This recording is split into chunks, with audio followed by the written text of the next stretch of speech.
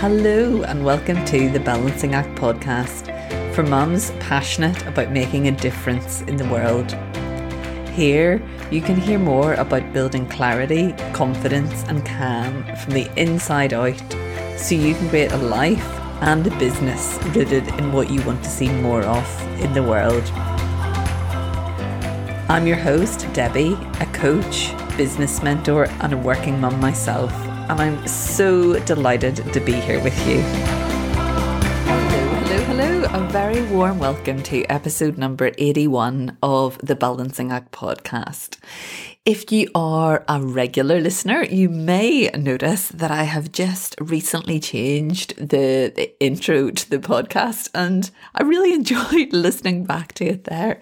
I love how like in business building and entrepreneurship, it's like a cycle of change, and really embracing and going with and like evolving with that change is, I think, one of the biggest skills that we can build as business owners, and particularly as a new business owner. And today what I want to talk about is like sort of along those lines. It's about why, like the real reason that your work really matters. Almost like uncovering the myth. Well, I think really it's that it goes way beyond the implication of like development just within work or just within business. And this message is one that like feels really close to my heart. I feel really passionate and really strongly about this. And I guess a lot of that is from my own experience. I think that for me, growing a business, or starting at least several businesses in the past and now growing this one has like been one of my key tools for self-exploration. And I think that my work has always been a way for me to express myself, I would say. And what I really notice in this is how much like the way I feel about work then spills over into the rest of life. And this was really pertinent, I think, when I previously worked as an employee in the corporate world. And on one side of it, if I had a day at work that felt big, a big day at work that might have been a presentation, say, that I felt was under a lot of scrutiny, for example, or even a day where you really felt the pressure of a lot to get on with, and I'd cleared out space, and then a request had come along from someone else, and I ended up doing something completely differently, and then felt that like flailing of, not feeling on top of things, having that real nagging urgency of not really having done enough, I would say. And I could think of several circumstances or several examples of that, but I think that at the end of it, I would have ended the day feeling like emotionally and maybe even physically drained and tired. And for a long time, I sort of thought that that's the way it is, especially, in those days when I was also commuting on either end, dropping kids at nursery, etc. But what it resulted in then was coming home with like less of a reserve, just less energy in the tank, and hence being a little bit more grumpy or a little bit more irritable or a little bit more frustrated. And just having the smaller reserve, a shorter fuse, whatever. And like, I think equally it also worked the other way around. So if something unexpected came up at home, which, I guess, let's face it, is more normal these days, that could feel quite stressful for work. Like I anticipated it feeling really hard to juggle everything so that I was also able to fulfill my commitments at work. And I find that juggle in employment really, really difficult, because all of these feelings were coming up, and then I felt like I had to show up for work, but I wasn't fully present or wasn't fully engaged in what I was doing. And I think so much of that was rooted in the fact that it felt like something I had to do rather than something that I really had control over how much of it I did. I think I'm not sure that fully articulates it properly, but it was this having to do a certain amount of things rather than having a lot of control and choice over what in particular I did. Let's say it that way. And I'm curious if you can relate to this as well. If you're in employment, like, is this what it feels like for you? I'd love to know. And I think that so much of it comes down to us being focused on how things should be rather than how they really are.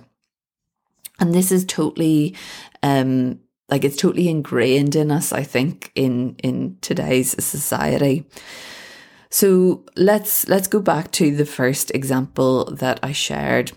When we finish a day at work that has felt difficult and has felt draining, then I think that a large part of why we feel that way is because we're telling ourselves that it should have felt easier.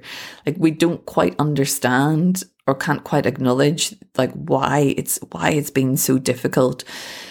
We think that, if only I was better at my job, or if only I was more like such and such a person, then it would have been more fulfilling, and I'd feel differently now, or it wouldn't have taken so much energy if I could just get over it and just be better or just be more confident, for example. But in doing this and focusing on all of those shoulds, we're disregarding the way that we really feel underneath. Like, we're disregarding the way things actually are. That's not where our focus is. And so much of this is for a really good reason, that we don't want to face what our true emotions are really telling us, because that might be quite a hard and a big message to face.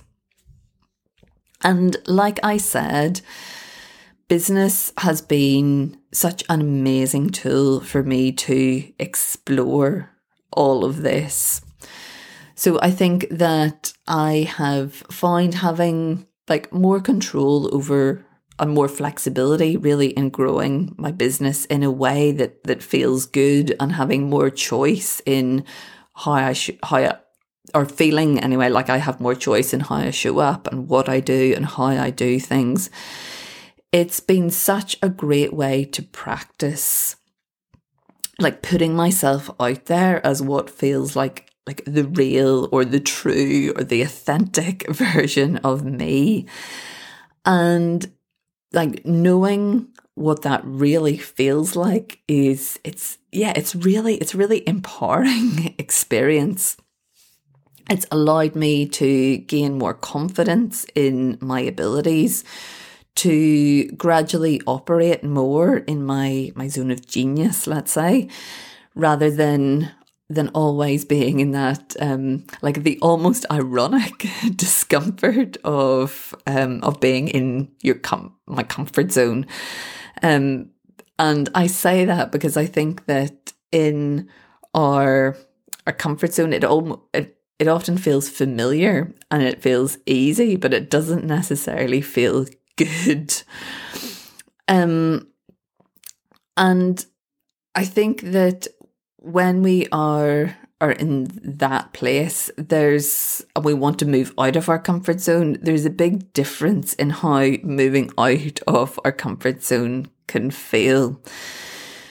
I think that when we're moving out of our comfort zone and doing that in a way that relies on willpower, relies on like real, grit and determination, and like almost like literal pushing. We're pushing ourselves, we're moving out of our comfort zone, but not necessarily to a place that feels like good, like deep down good.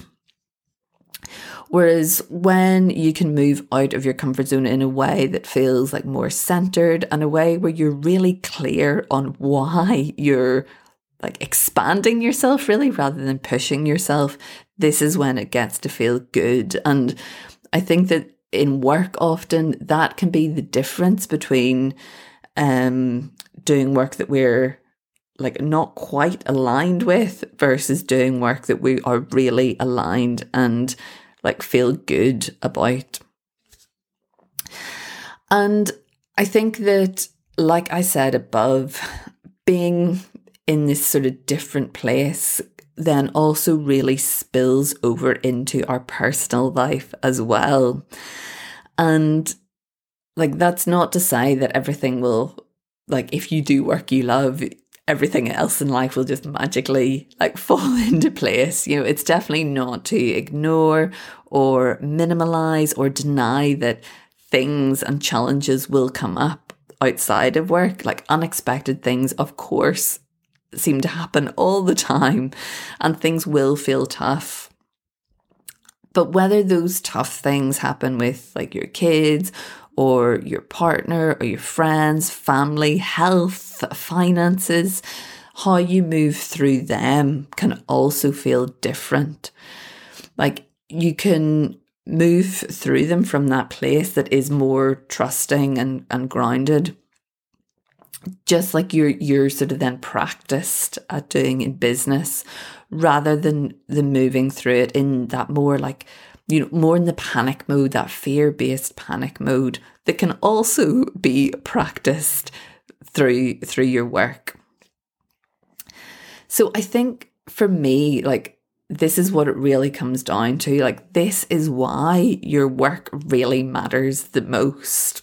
Of course, the like business outcomes are incredible, like fantastic, and that is, I guess, what drives us to be a business owner or an entrepreneur in the first place. But where I see the most profound changes, both in my personal life and in the life of my clients as well, is that it's all the stuff that happens then outside of business life. In your relationships, in your finances, in your health, and how you choose to spend your time, for example. And I think that it can be that real enabler at living a life where you are the example of the change that you want to see. Like, that your life feels rooted in the things that you really care about in the world, just like your business does. So yeah, I'm curious how this lands with you. I would really, really love to know what you think. I would love to know, like I said, about what your current experience of this is, and if this has really like sparked something in you or made you think a little bit deeper. Drop me a message on Instagram at Debbie Leaco if you feel compelled to share, and let me know what you think.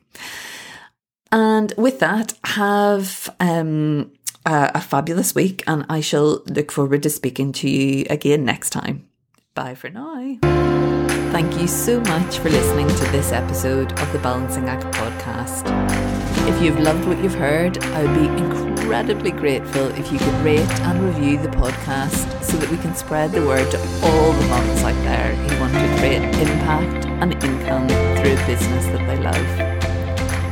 And if you're ready to kickstart your own entrepreneurial journey, head over to debbielee.co.uk/start to download your free resource guide now.